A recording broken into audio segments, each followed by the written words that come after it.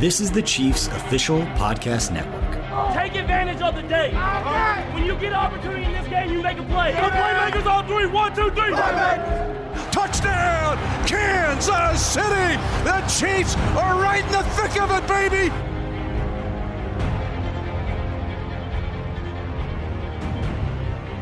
And welcome once again to this edition of Defending the Kingdom.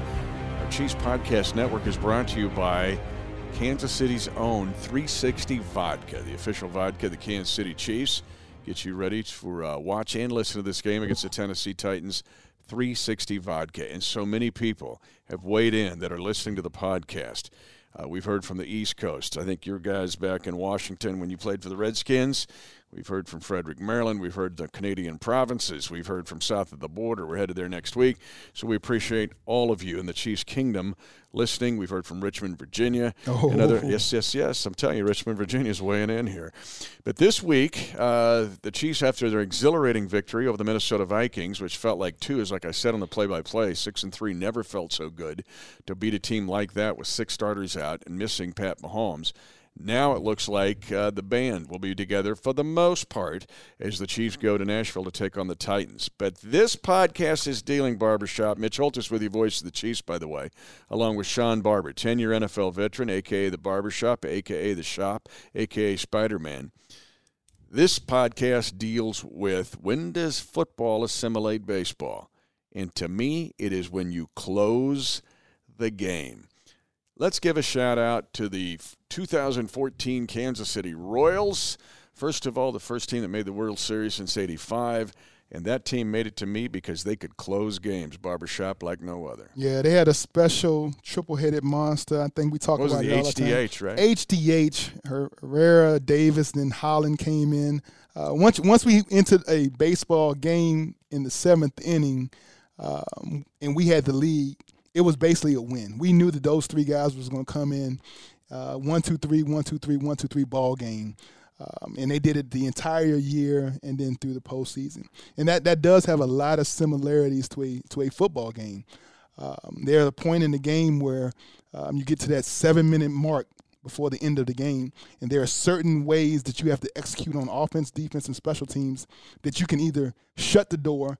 We call it stepping on their jugular, right? Cutting off their air, closing the door, or do you leave the door open? Do you leave just a crack open so that team that you've been having down, that you have down, can actually come back and force you to score one more time or get another first down or make another stop and give themselves a chance to win. The great teams, the teams that end up, I think, raising trophies time and time again, are those that know how to finish and close out close ball games.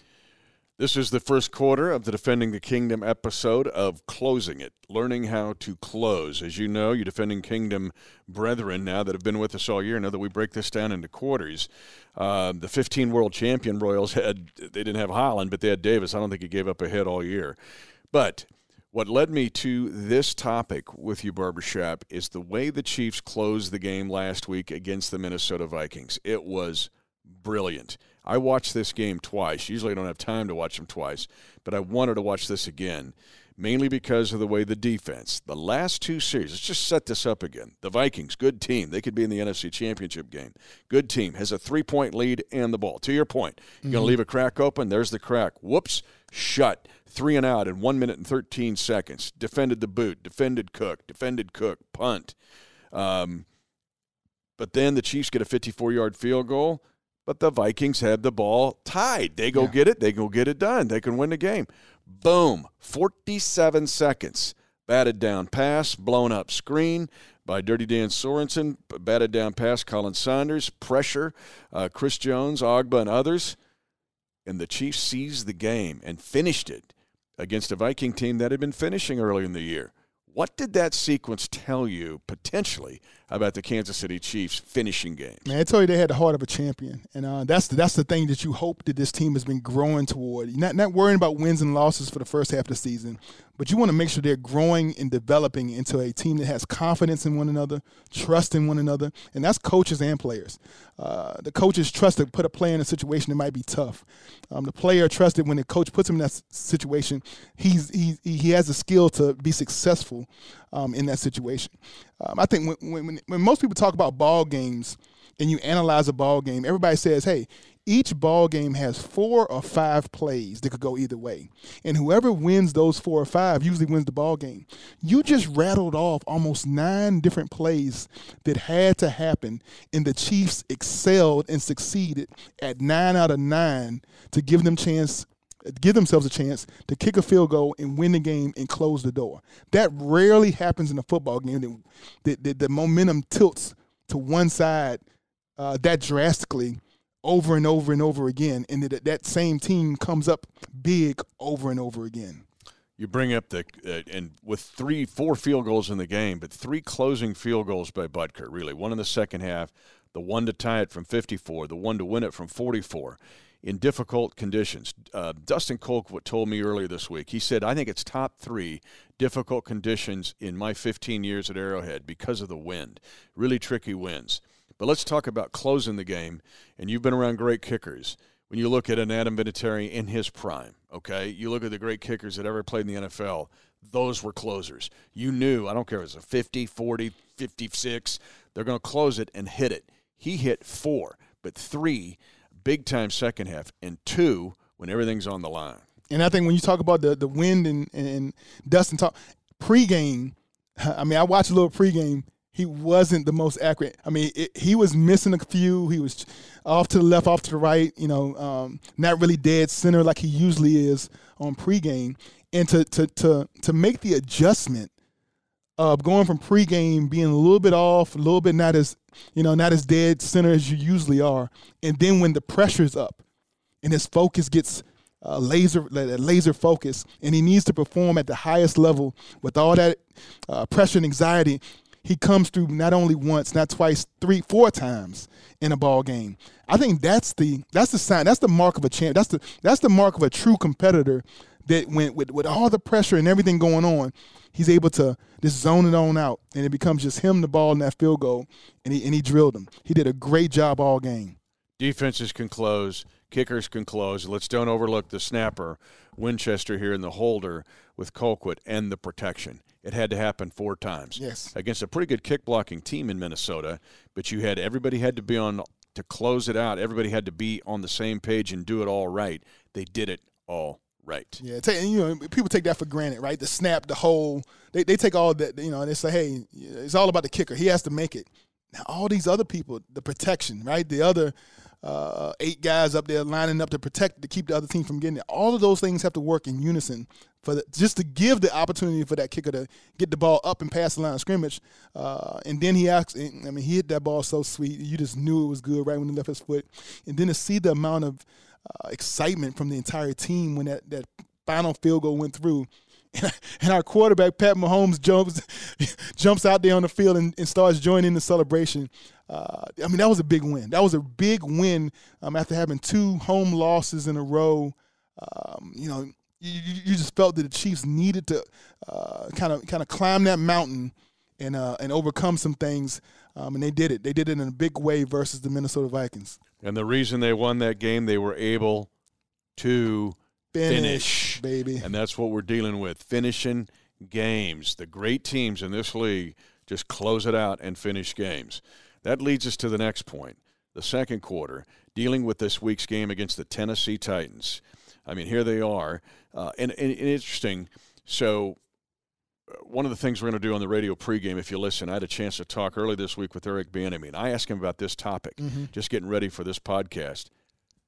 Barbershop, his eyes lit up, and he looked like Will Ferrell with like the Odin of Fire eyes. He goes, and he just took off. Yeah. Okay, about closing games, how you close games in the league. I thought I struck a nerve, and you know how he is, man. When the nerve gets struck, the dude's locked on. But I want to talk about this opponent, and it brings up some history here. We'll deal with some history. In Coach Reed's first year, and one of the things I love was working with you guys on Field Pass, too, before the game, you and B.J. Kissel. I do a feature now called Story Time. It's like bring in Grandpa and tell a story.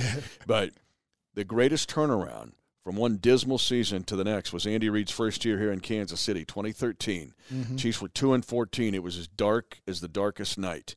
When Coach was hired, things started to light up a bit at a time, like the movie Pleasantville. You know, people start turning into color every bit. That's the way it was.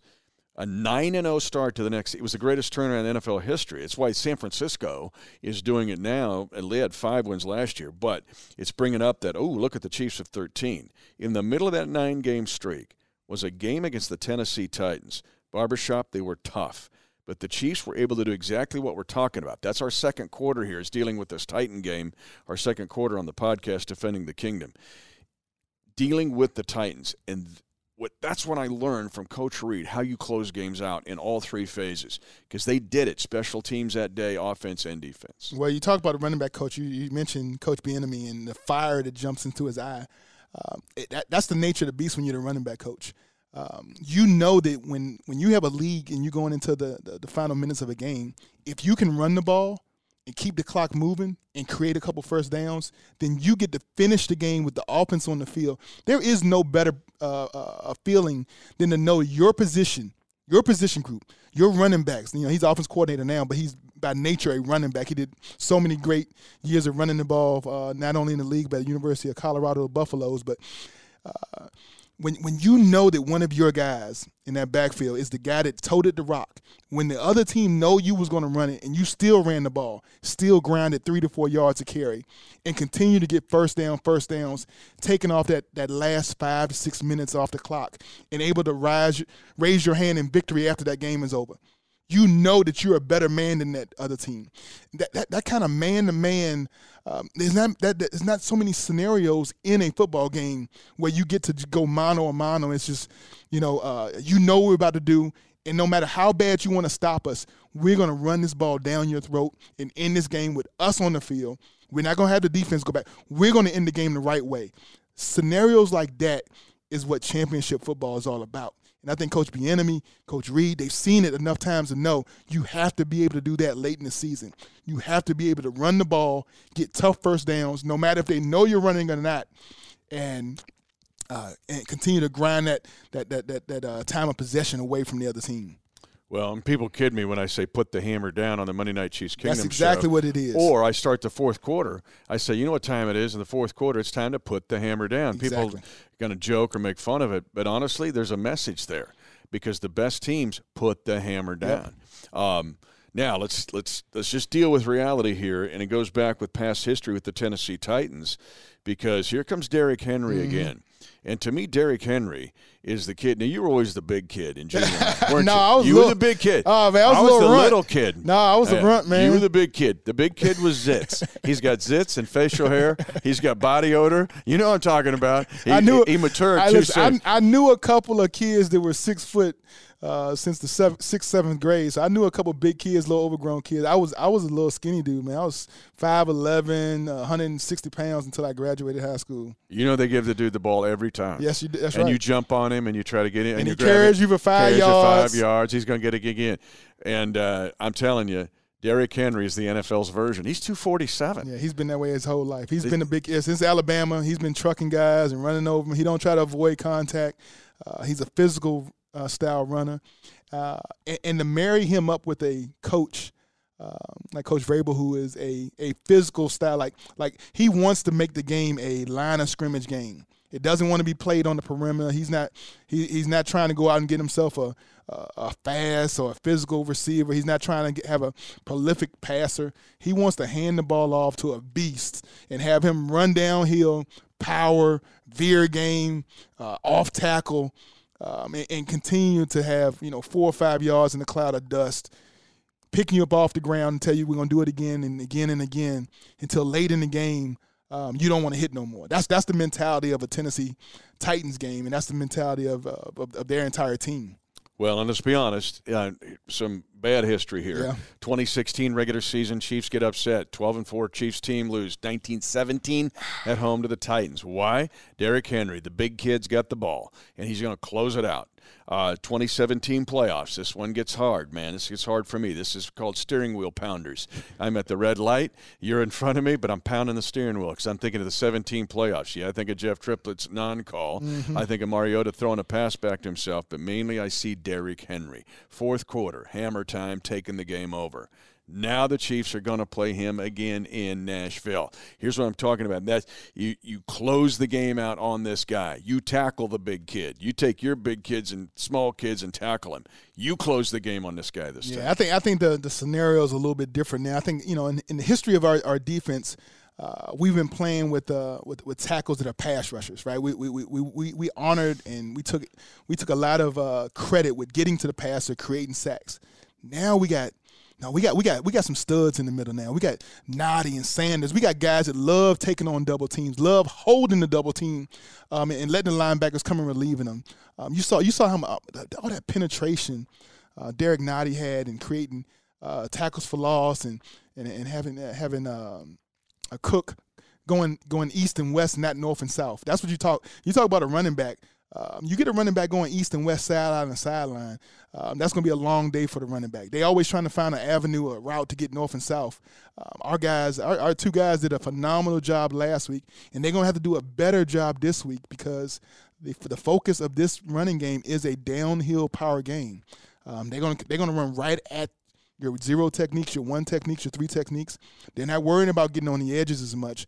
They're trying to get to the end zone in as few yards as possible, and that's going north-south. Almost broke out to amen. I'm just going to amen, keep preaching, brother, because as fans, we get so caught up in sacks. Yeah. That's how we play fantasy football. We need something, sacks and picks. Give me something.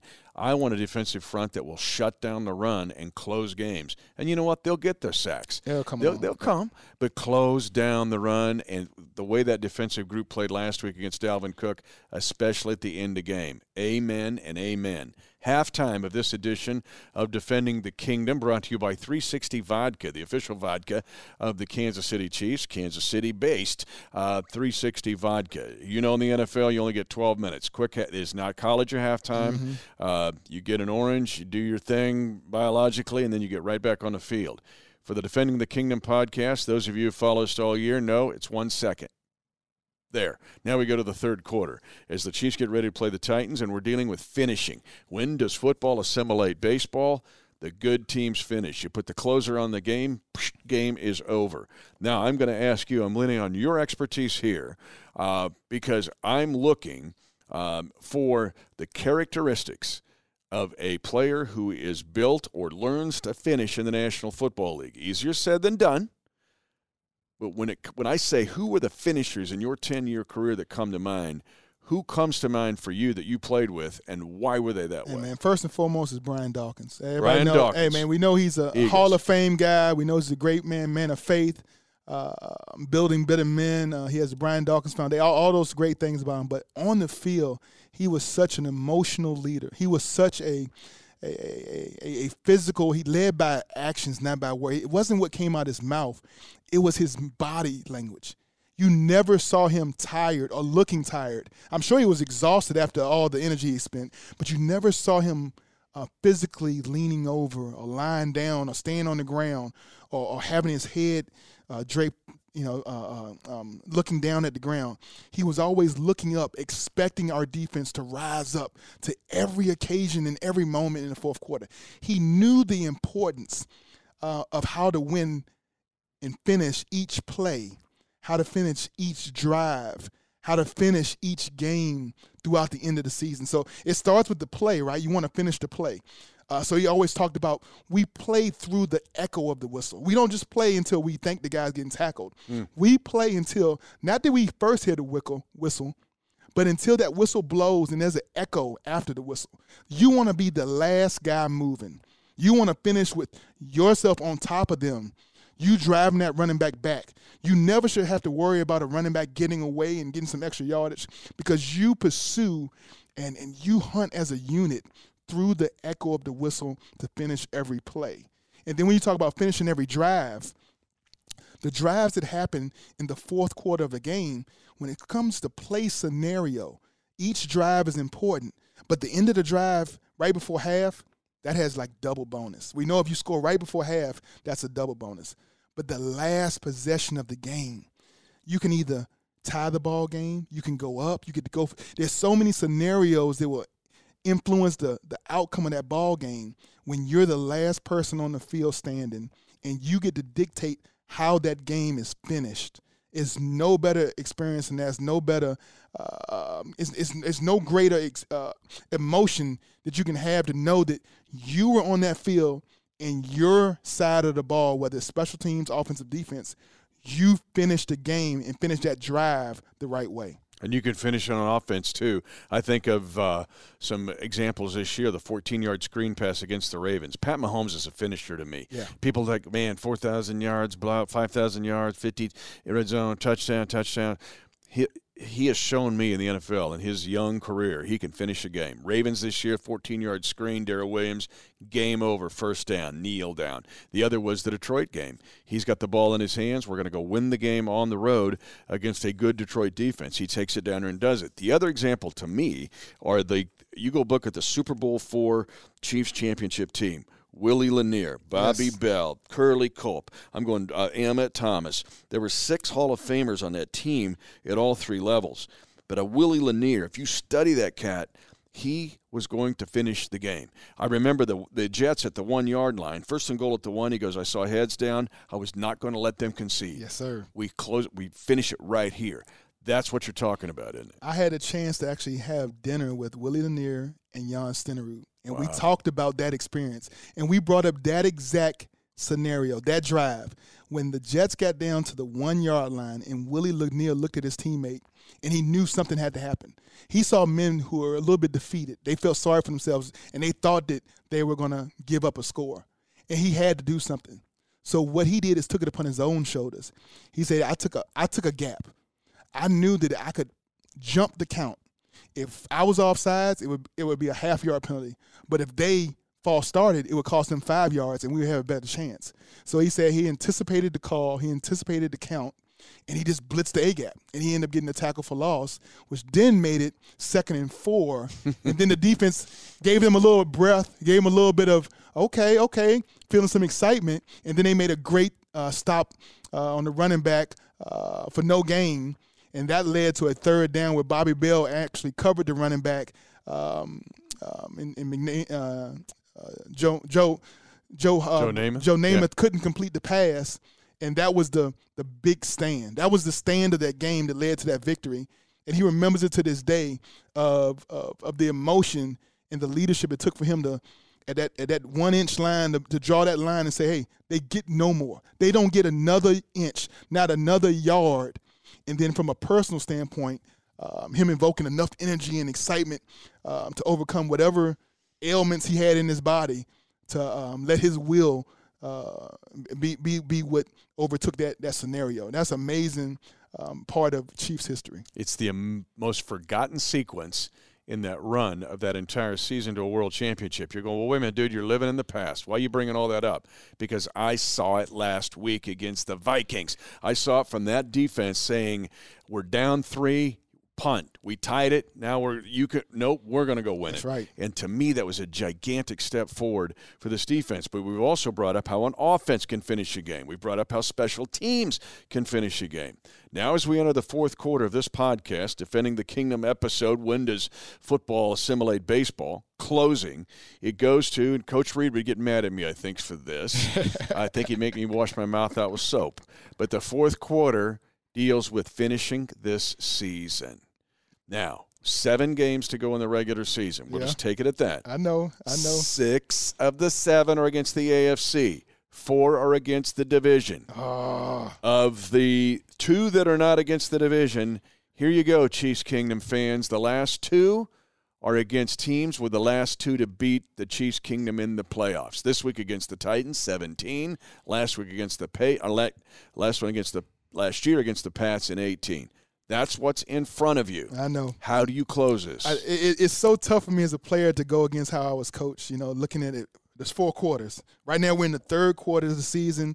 We took care of business last week, starting 1-0. It's 3 more. We have 3 more games as part of this quarter. We don't look at the 4th quarter game. We're not looking at those last 4 quarters yet.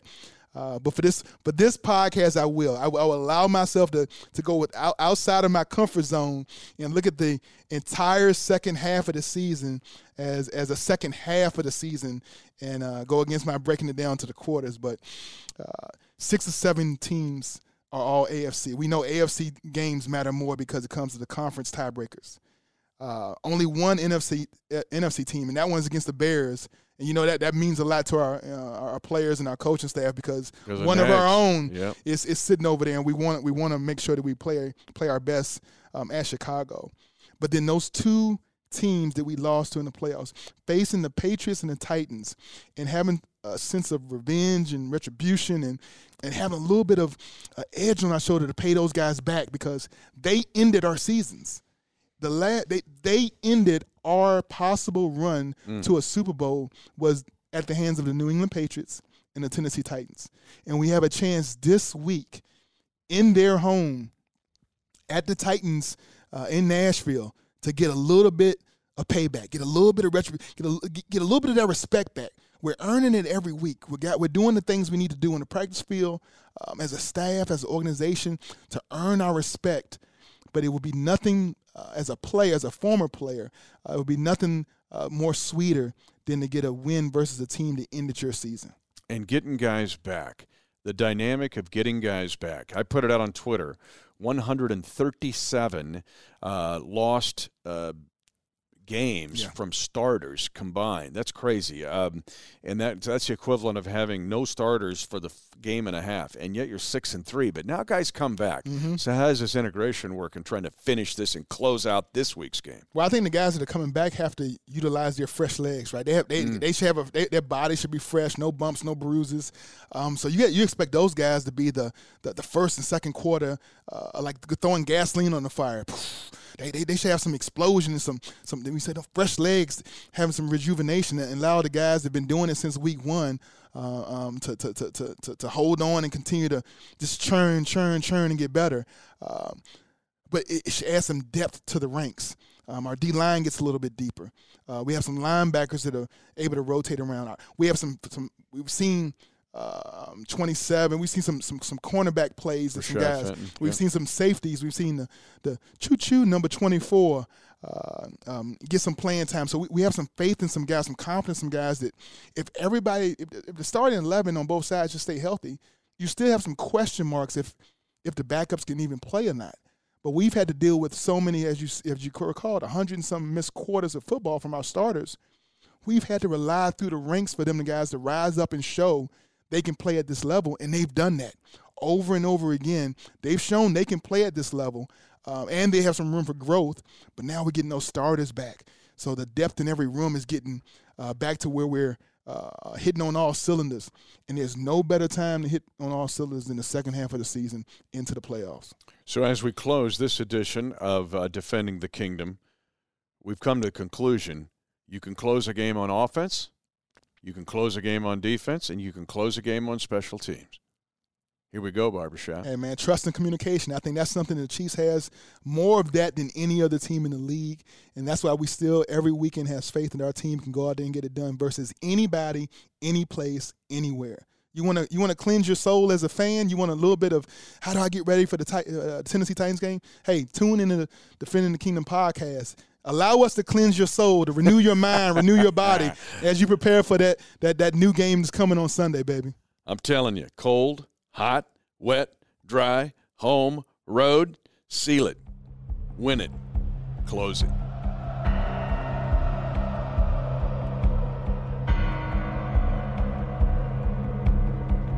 Thanks for listening to the Chiefs Official Podcast Network. 10-5, touchdown! Lock it down! And the celebration begins at Arrowhead.